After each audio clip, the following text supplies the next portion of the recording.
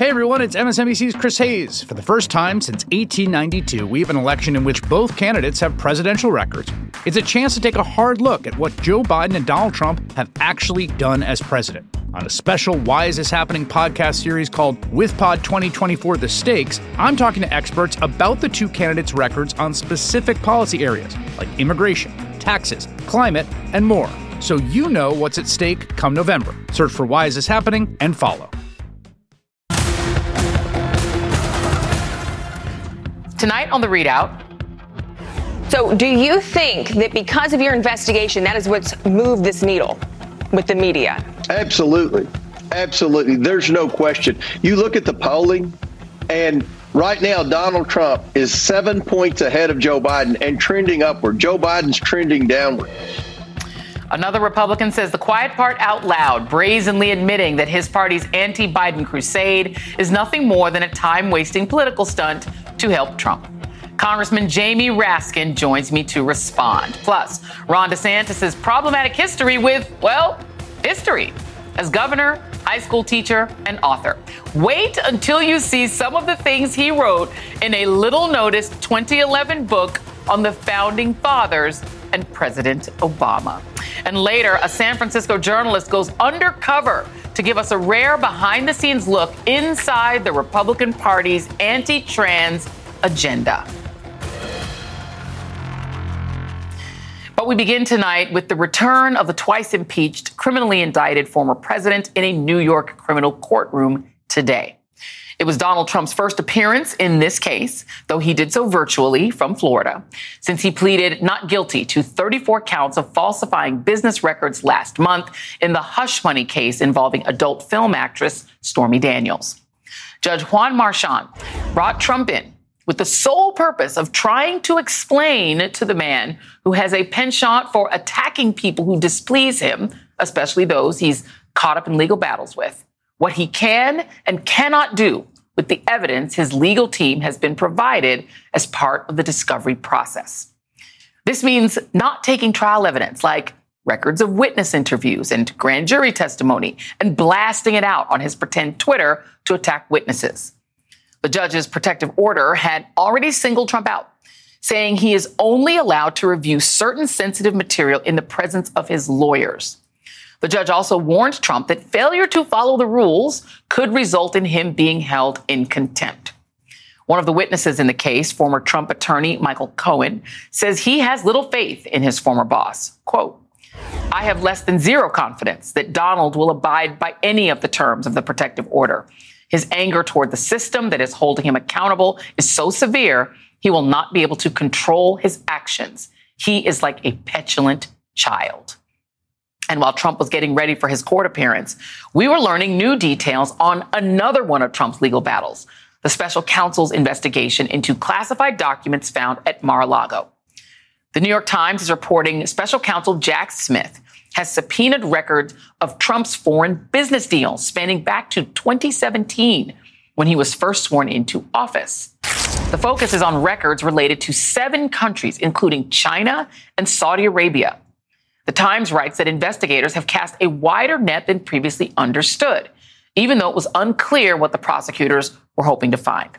This comes as the Wall Street Journal claims that the special counsel is wrapping up its probe, having all but finished obtaining testimony and other evidence in the criminal investigation, and that is according to people familiar with the matter. I'm joined now by Mary McCord, an MSNBC legal analyst and the former principal deputy assistant attorney general for the National Security Division of the DOJ, and MSNBC legal analyst Lisa Rubin. And Lisa, I am going to start with you.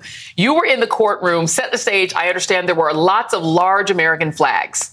There were lots of large American flags, Joy, and that's because the former president was making his appearance by video conference. He was in Florida, we believe at Mar-a-Lago, with his attorney, Todd Blanche, and they basically were blanketed with American flags behind them, as if to wrap themselves in the protective mantle of the flag or the trappings of the presidency. But what I saw today was a stripped down Donald Trump, who has been basically taken the security blanket of the presidency away from him. He only had one lawyer with him and one lawyer in the courtroom. His lawyer, Joe Tacopina, was not present today. And Judge Juan Merchan noted on the record that the issue of whether Tacopina can even represent Trump is still on the table. Why? Because he consulted with Stormy Daniels well before this case ever began, and her lawyers have alleged that presents a conflict of interest for him.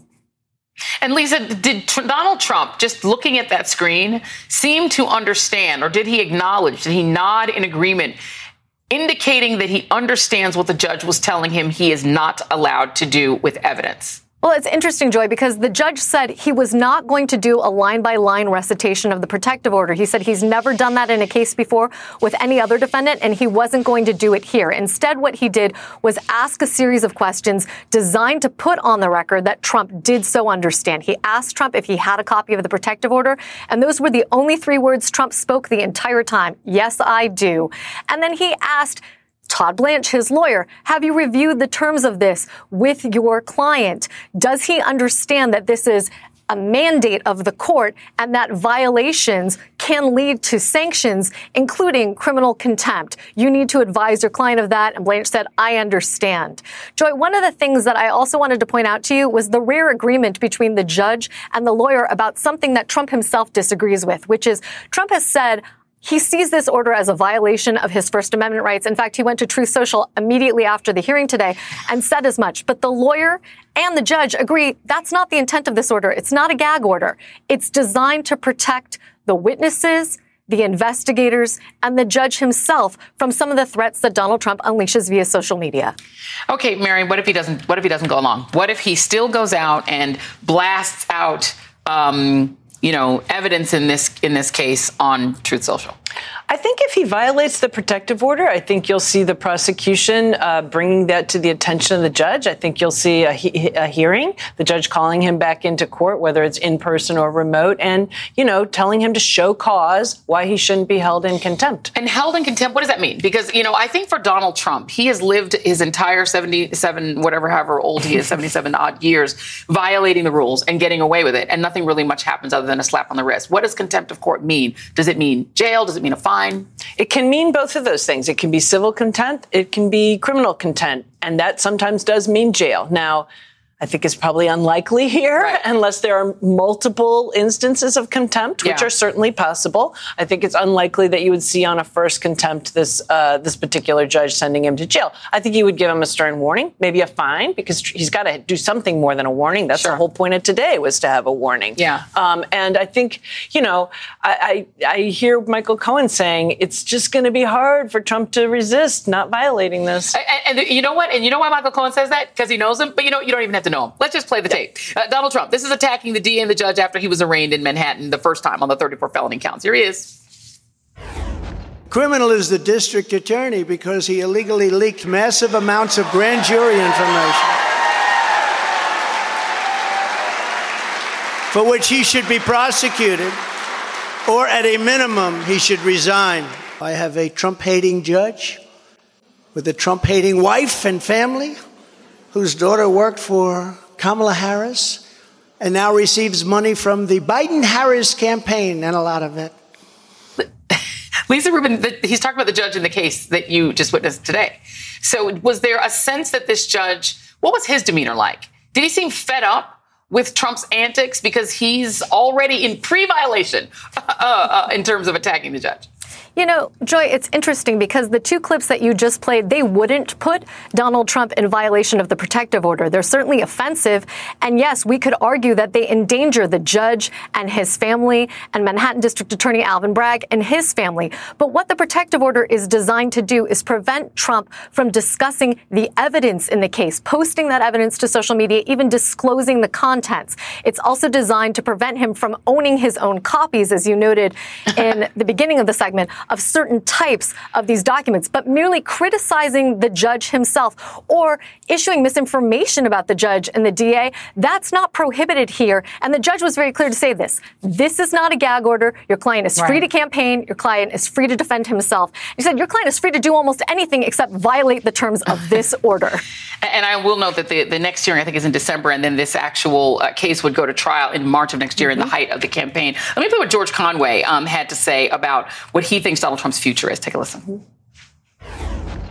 I mean, Ty Cobb, the White House counsel who handled, in the Trump administration, handled the Mueller investigation, went basically on a national television the other day and said, Trump's going to go to jail for this. And he should and he will, because the obstruction case is just so strong, as illustrated by the fact that all these lawyers' notes these lawyers had to testify. It's so hard to keep them all straight. This is actually on the classified documents case. That's right. Do you agree with George Conway that on the classified documents, obstructing the attempts by the National Archives to get them back, lying over and over again about not having them, Trump is on his way to jail for that? Well, jail is a whole other question. I think he is on his way to indictment. I think he will be convicted. I mean, that's a big prediction. I don't usually do that, but the evidence that we've heard and what we've seen Jack Smith doing really does suggest that there's pretty strong evidence of a deliberate attempt to obstruct the investigation. And I feel like Jack Smith seems like he seems like a bad boy. Like he seems like a tough guy. But do you think that the actual Attorney General of the United States, Merrick Garland, has it in him to indict Donald Trump? I think he does. I think he's made it clear in his public statements that accountability is important, not just for the January 6th investigation that Jack Smith is also leading, but for this Mar-a-Lago investigation. He appointed Jack to handle both of these. And I don't think he would have even taken that step, honestly, if he wasn't prepared to go all the way. One last thing, Lisa, for you. We know that Donald Trump isn't capable of containing himself or restraining himself. E. Jean Carroll is now going back in and saying, no, you know what? I want punitive damages of $10 million because at the CNN town hall, he attacked her again, defamed her again. What do you make of that? Because that does show to me that he has zero discipline. What do you think her chances are of getting more settlement money? I think that the chances of E. Jean Carroll succeeding in a future trial on damages only, Joy, is really strong. Most of the issues in her case have already been decided, and if they haven't been decided, they can be decided quickly based on briefing. Her case, as it stands now, actually pertains to statements Trump made while he was president in 2019, and then extends, as you just noted, to the statement he made on CNN earlier this month, one day after her verdict. She has every right to seek those and to also show this is willful and contumacious behavior. The day after I achieved a jury verdict, there he goes again, telling the same lies he has been telling about me since 2019. She's got a strong case, and I believe that it will continue to proceed in the court. My last question is to you, Mary McCord. You're going to have a lot of cases with Donald Trump's name on them. Case Trump v. whoever, right? Mm-hmm. And you potentially have one in Georgia. You potentially have this Jack Smith investigation on two fronts, on January 6th and on documents. And, of course, now you have this local case, this DA, these 34 counts in Manhattan. Do you think that those atmospherics do give the Department of Justice any pause? And the election, the fact that this guy's the frontrunner, he could be on his way to the nomination next March when all of this is going on.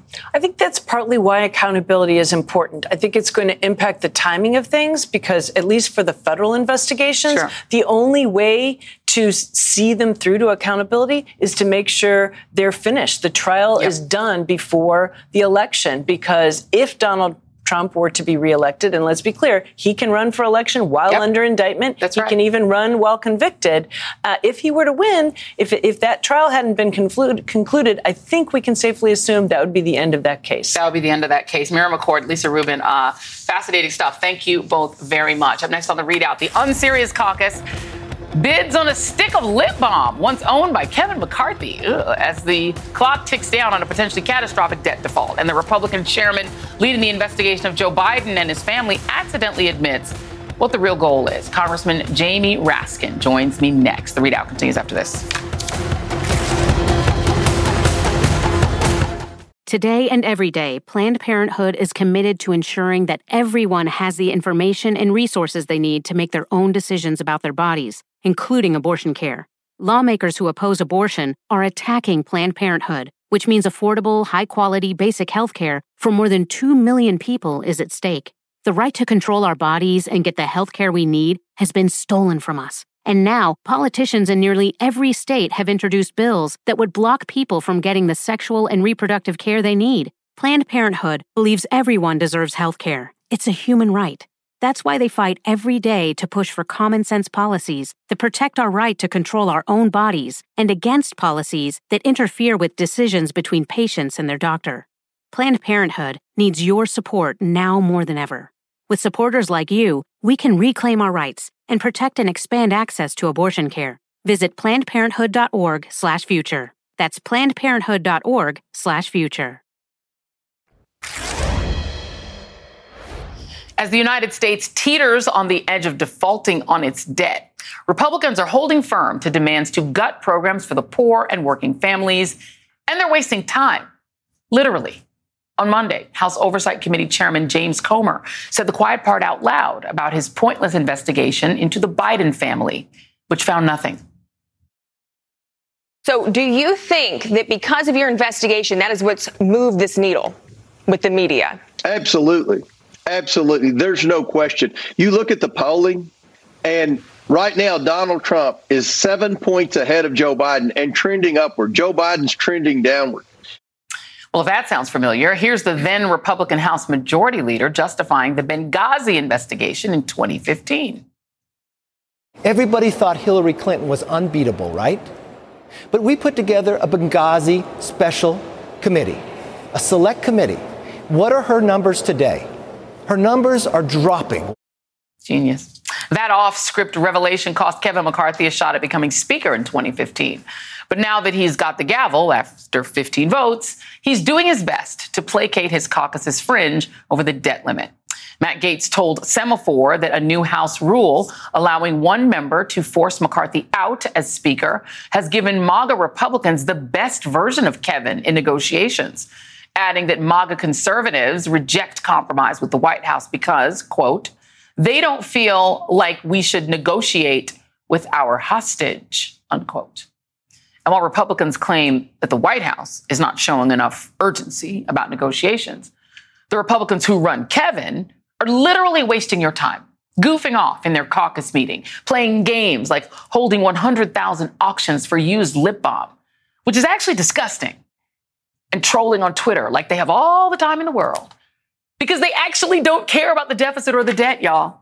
The only things that these MAGA trolls care about are kicking low-paid working-class people for fun, sucking up to Donald Trump, and just like Matt Gaetz said out loud, holding America hostage. I'm joined now by Maryland Democratic Congressman Jamie Raskin, the ranking member on the Oversight Committee. He was a member of the Select Committee to investigate January 6th. Always good to speak with you, Congressman Raskin. I have to tell you, the joking and trolling and the lip balm disgusting auction actually really infuriated me today as a story. And I'll tell you why. Let me just put up this little full screen. These are the debt payments that are at risk starting June 1st.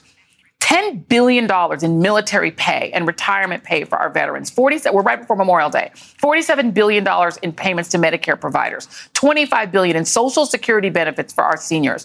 $1 billion in SNAP food aid benefits that help kids eat. $6 billion in Medicare reimbursements to states. $1 billion in individual tax refunds for people who filed their taxes. $6 billion in Medicaid reimbursements to states, and $5 billion in Medicaid reimbursements to states, plus $5 billion in federal salaries for people who work, unlike Marjorie Greene and Matt Gaetz. I wonder how you feel having to serve in a House of Representatives where this is the dynamic. Well, it's a totally cavalier, madcap environment among the Republicans. It's like they're all playing the fool on the Titanic while they try to crash the ship. They would really bring down the entire economy of the United States and plunge us into recession with 7 or 8 million jobs lost without batting an eye, just to prove their point that they want to try to dismantle the social programs that millions of people across the country depend on. So it's a scary situation to see how deranged it's gotten, but it's the price of allowing them to believe in lies and to totally deaden themselves to what the truth is and what facts are and what human compassion is supposed to be all about. So I do think it's a frightening situation. Fortunately, we've got the Constitution on our side, and the 14th Amendment says that the validity of the public debt shall not be questioned, which to my mind means that forced to the edge by these MAGA extremists, the president has no other choice but to respect the laws of the country and pay our bills to the Social Security recipients, the Medicare recipients, veterans, and the bondholders of the country. And we've got to respect all those laws and the Constitution. And one law about a debt ceiling cannot override the Constitution of the United States and every other law. Well, you are a constitutional expert. Thankfully, we have a constitutional scholar here in you to talk about this with, because the arguments that I've read against it, I read a piece in the Washington Post that said that you can't do it this way because you'd end up in a litigation. You'd end up in a court case about whether or not it was valid for the president to go ahead and pay these bills. And while that happened, you couldn't go ahead and make the payments. And then you'd end up in this Supreme Court where Samuel Alito would say that in 1735, slave owners didn't agree. Therefore, you can't pay Social Security people and screw them. So what do you fear that? Yeah. No, because elections have consequences. And one consequence of our having won the presidency is that President Biden doesn't have to go and sue anybody. We're playing defense. All he has to do is faithfully execute the laws as he's sworn to do under Article 2 of the Constitution and respect the full faith and credit of the United States by not dishonoring the debts that we've already incurred. In other words, he's just got to pay the bills. And then if Marjorie Taylor Greene or Matt Gaetz, if they want to go to court, they've got to prove first why they have standing. How are they injured by other people getting their bills paid? And even if they're somehow able to overcome that, this is a political question for the political branches to work out. And even if they're able to overcome that, well, then they've got to prove somehow that their rights have been violated because other people got their bills paid. And what's their remedy for that? They're suing the Social Security recipients to tell them to return their money to the U.S. government. They're suing the bondholders of America to tell them to return their money that's rightfully theirs to the U.S. government. I don't think so. So I know this is an extremist Supreme Court, but I don't think they're willing to further drive the government of the United States into a ditch with the MAGA extremists. In any event, we can't allow them to intimidate those of us who want to follow the law in the clear meaning and sense of the Constitution. We don't repudiate the debts of the United States. That is a fascinating argument. Have you had that conversation with the White House?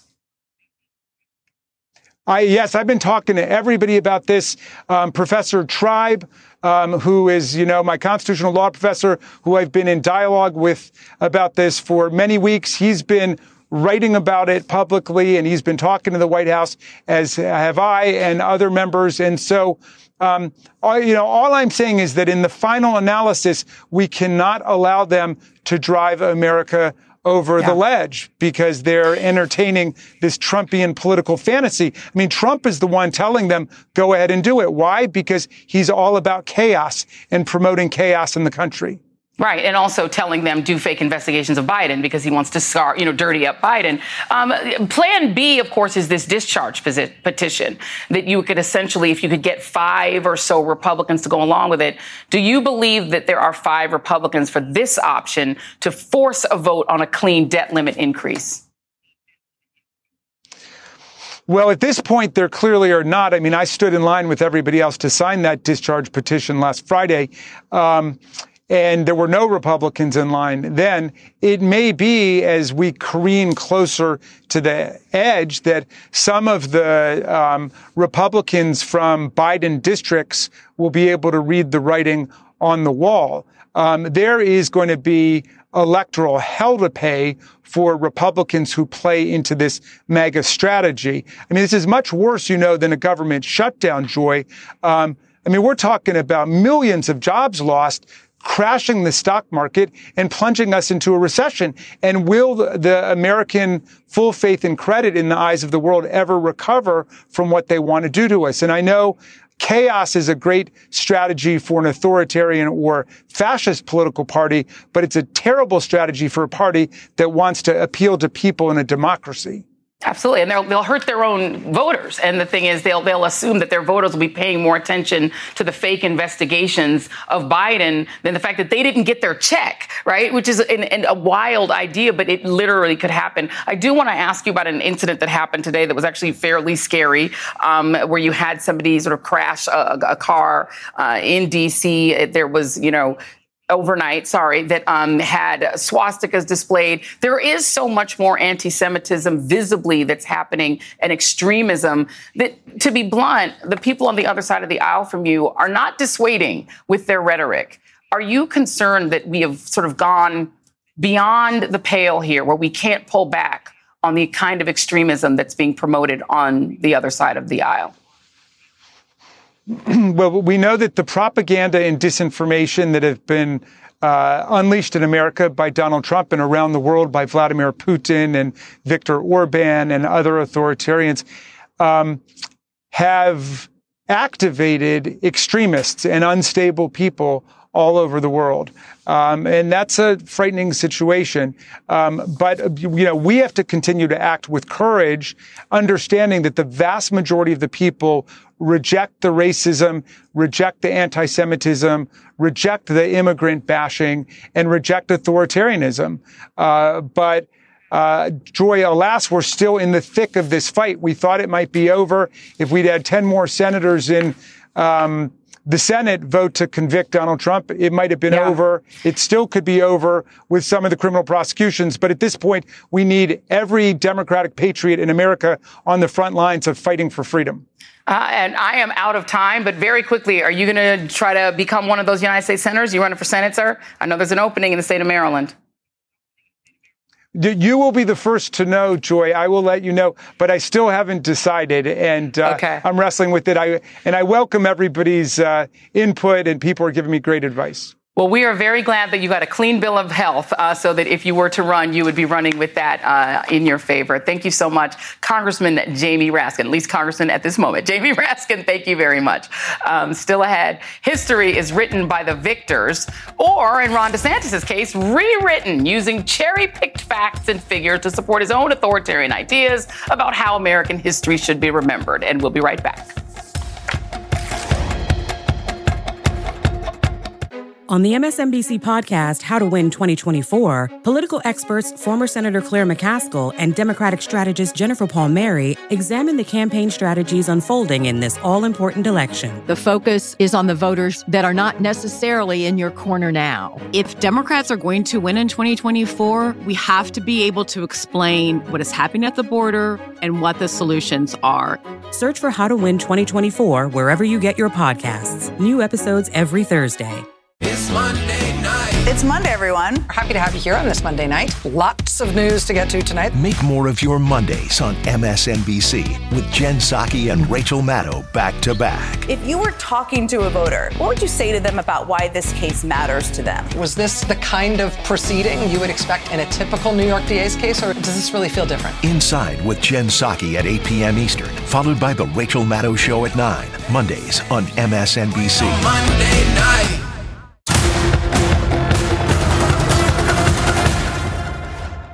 For nearly a decade, it has been enshrined in Florida state law that every year 3 people are to be added to the Florida Civil Rights Hall of Fame to honor them for their contributions in the fight for justice and equality. The Commission on Human Relations recommends up to 10 people, from which the governor selects 3. Their names and portraits are hung in the entrance to the state capitol. But this hasn't happened since 2019, which just by chance was also Governor Ron DeSantis' first year in office. And last week, religious leaders and local officials gathered to ask why. According to one official with the commission, the reason for the holdup was COVID, which is weird, right? Considering the Florida governor's blatant opposition to every other pandemic safety measure. I mean, that was literally what built his brand.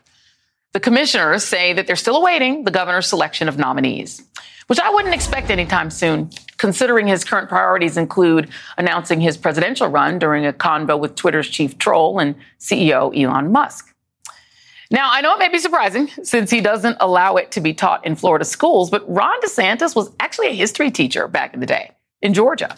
I mean, one of his students said that he taught the Civil War in a way that seemed like an attempt to justify slavery, but he did teach it.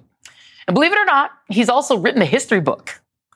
Back in 2011, before his political career took off, DeSantis penned Dreams from Our Founding Fathers, First Principles in the Age of Obama. The book has since been almost completely scrubbed from the internet. There is currently literally one copy available on Amazon for just under $2,000. But according to the Washington Post, Gillian Brockwell, who was able to obtain a digital copy before it, poof, disappeared. The book is exactly what you'd expect from Ron DeSantis. An ahistorical mess, best summarized as Founders good, Obama bad. Joining me now is Gillian Brockwell, staff writer for the Washington Post history blog, Retropolis. What a great name. And I enjoyed your article, Gillian, more than a lot of stuff I've read recently. It was a lot of fun. Please explain to me this very hard to find book that apparently the publisher pulled off of their online roster. Yeah, I actually don't know what happened with the book because the publisher won't call me back. I emailed and called and they haven't told me exactly why it disappeared. But I do know that I bought it last summer thinking, oh, this might be fun. I cover history on my beat. His profile was, rising. So I purchased it. And then when it was clear he was going to run for president, I read it, which I'm glad you enjoyed reading my article. It was it was not very fun reading the book, but I'm glad you enjoyed it. And sometime before he released his campaign book that's not a campaign book this winter, the book disappeared. His first book disappeared from the internet.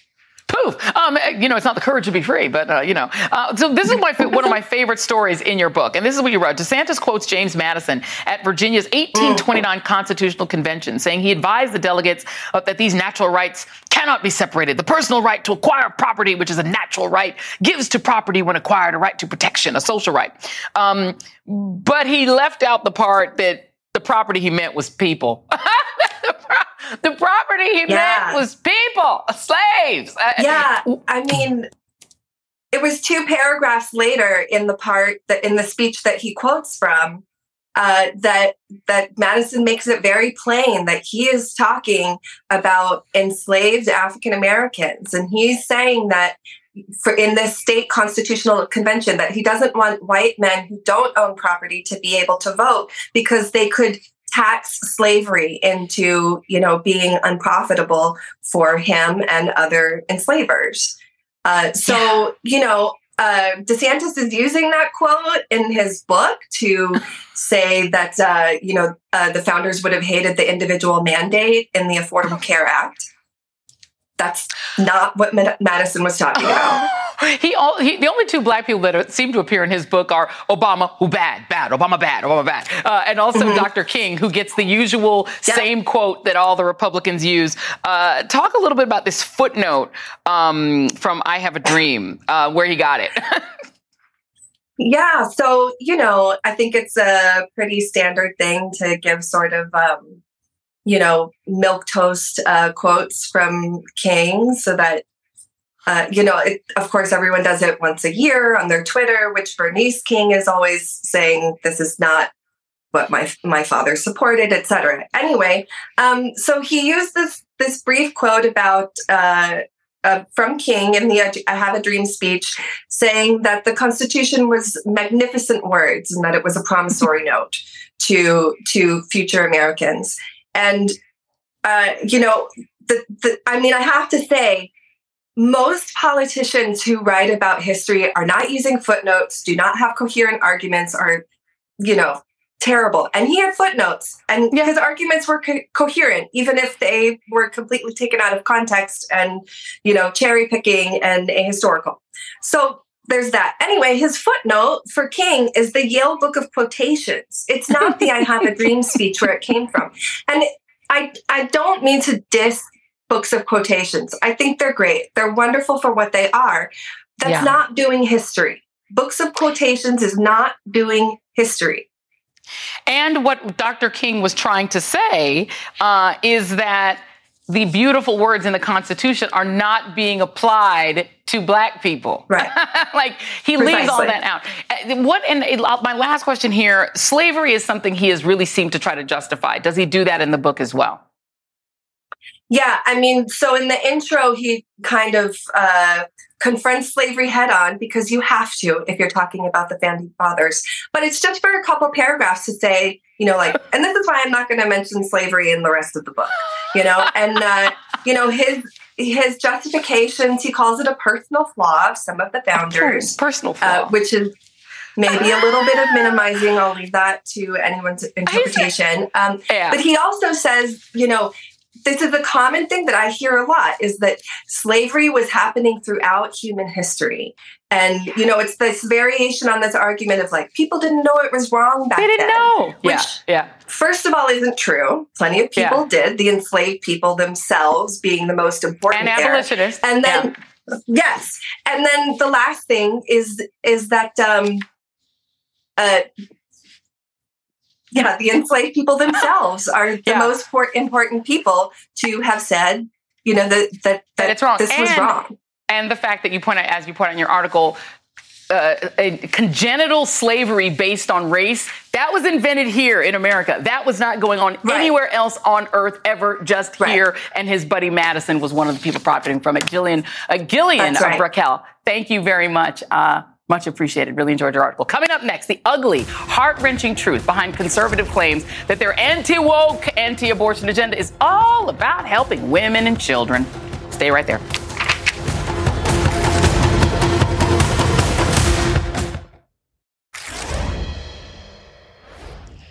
Republicans are obsessively enacting anti-trans legislation nationwide. And when they do it, they almost exclusively frame it as a women's rights issue. Bathroom bills are touted as protecting women's privacy and ensuring women are safe from the fake danger of trans women in public bathrooms. Banning drag shows is about protecting decency and decorum, especially when children are around. The bills banning trans youth from playing sports are sold under the guise of saving women's athletics from unfair physical competition. It's about fairness, they say. But let's unpack this rhetoric for a bit, shall we? The Republicans who push anti-trans legislation love to pretend women's rights are a priority for them. They're not. They're simply dressing up transphobia as feminism. If women's privacy, safety, and dignity were a priority for Republicans, why are these same Republicans in these same states obstructing life-saving abortion care, forcing their ways into sensitive patient-physician relationships, and criminalizing bathroom access based on how both trans and cis women look? You have Texas Republicans howling over fairness in women's sports, yet its anti-abortion laws are so dangerous for women, 15 plaintiffs are suing the state, saying its abortion bans physically harmed them. And then you have Kansas, which knows a thing or two about women's rights. Remember, last year, the red state's voters defeated a constitutional amendment that would have stripped residents of abortion rights. Yet Kansas freedoms do not extend to trans women. The state now has some of the nation's strictest anti-trans laws, deceptively called the Women's Bill of Rights. Which brings us to Mississippi, where Governor Tate Reeves signed a bill barring trans competition in women's sports, saying the legislation was needed to protect Mississippi girls. He couldn't cite an example of girls needing protection from trans athletes, but you know what? There are plenty of examples of women dying during pregnancy, which is mandatory in the state under its abortion ban. The maternal death rate in Mississippi is among the highest in the nation. The state's House Speaker even once said it is his personal belief that if a 12-year-old girl is a victim of incest, she should still be forced to carry the resulting pregnancy to term. The anti-trans right likes to garnish its hatred with buzz phrases like parental rights and protecting women and children. But we know how they really feel about women and girls by the laws that they enact and how they really talk behind closed doors. Our next guest got inside a secretive anti-trans dinner hosted by the San Francisco Republican Party. What they saw and heard, that's next. Over a week ago, Solel Ho, an opinion columnist and cultural critic for the San Francisco Chronicle, walked into a parental rights night event hosted by San Francisco Republicans. What Soleil saw was so horrifying, mean, and vile, they went straight home and threw up. The event was billed as an attempt at, quote, detangling the transgender narrative surrounding our children, unquote, and was filled with gross attacks and misinformation. Speakers claimed that gender affirmation, which is basically just acknowledging what a child is telling you they're feeling inside, is a cloaked system of eugenics. They accused parents of allowing their kids to be sterilized and insisted that most of these kids have mental illness. An emailed invite for the dinner included a guest list with a person they described as a detransitioner, alongside the San Mateo County chair for the right-wing groups Moms for Liberty and Moms for America. Also, there was someone there from Our Duty, which argues that transgender children are the way they are because they have been groomed and brainwashed into a belief system. The event was held under the guise of promoting parental rights and helping parents advocate for your child, apparently at the expense of your child. I'm joined now by Soleil Ho, opinion writer and cultural critic for the San Francisco Chronicle. I read a little bit of what you experienced there. Tell me what some of the rest was. Yeah, there were some really great slideshows about the identifying wokeness in your school library. That was the topic of the speaker from Moms for Liberty, which, not surprising. There were some videos being shown on those big TV screens behind the bar that you usually see like football on. They were playing sort of TikToks and other sorts of amateur videos by people who were gender nonconforming, and there was a lot of noise in the crowd in response to that. It told me a lot about how a lot of these politics are motivated by a sort of visceral disgust for people who are not gender conforming. To me, that was why I wanted to go, just to hear and feel just, was it going to be a calm crowd? Was it going to be a raucous crowd? Just how were they going to react in the moment to images and discussions about people who are trans? I want to read you something really quickly. This is the Bay Area Reporter wrote a piece sort of previewing what this event was going to be about. And they quote a Republican, chairman of the local Republican Party, said, "We feel like there's something happening now that has increased the number of trans kids, especially in the teenage years, and needs to be addressed. It feels to many like there's an ideology associated with it, and that's what we're exploring." That's the fear that I feel like I'm hearing expressed by people on the right, that somehow something culturally that's happening in schools is tricking children into thinking they're trans. Is that the kind of thing they were alleging? Yeah, basically just saying that there are books in the libraries, for instance, that were grooming kids, that there are teachers who were visibly LGBT and they were grooming kids just by existing, just that there were sex education courses that were just offering alternative identities, just the fact that they existed, being part of the programming and part of this brainwashing conspiracy by Marxist transgenders who are hoping to, again, sterilize and eliminate children who were vulnerable. It's a strange thing that does feel like a panic, right? So you had this thing happen even outside of this. So Major League Baseball got into this whole back and forth with the Christian right about inviting the Sisters of Perpetual Indulgence. They're a drag group. You're a cultural critic. You monitor this stuff. Have you seen just a marked increase in the hysteria around things like drag that does feel like it's tied to the trans panic? Oh, yeah, absolutely. I mean, trans panic is just the easiest. Easiest sounds so glib, but it is one of the easier entrees into this bigger, more general sense of repulsion toward people who are queer. It makes sense to me because it is just the most vulnerable group within the LGBT sort of system and the most easy to beat up on. It's essentially priming people to more easily transpose that feeling of hate onto people who, are generally more accepted in that spectrum. So, yeah, I've been watching what's been happening in the UK for years now, and this is just all according to the same playbook. So it's not just in the U.S. This is happening outside of the U.S. on the right more broadly. Yes, absolutely. It's really frightening. So one good little piece of news that Vice News reported, trans kids actually threw themselves a prom. 150 trans children and adults from 16 states gathered in front of the Capitol in Washington, D.C. to attend a prom to celebrate trans kids.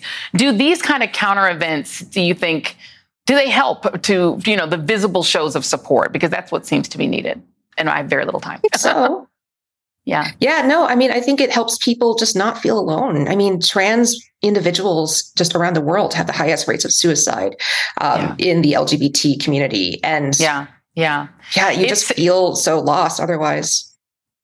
Yeah. Well, thank you so much for going undercover and getting us that amazing story, Soleil. Thank you very much. That is tonight's ReidOut.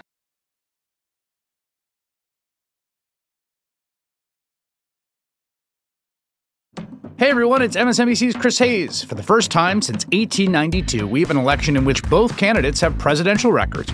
It's a chance to take a hard look at what Joe Biden and Donald Trump have actually done as president. On a special Why Is This Happening podcast series called WithPod 2024 The Stakes, I'm talking to experts about the two candidates' records on specific policy areas like immigration, taxes, climate, and more. So you know what's at stake come November. Search for Why Is This Happening and follow.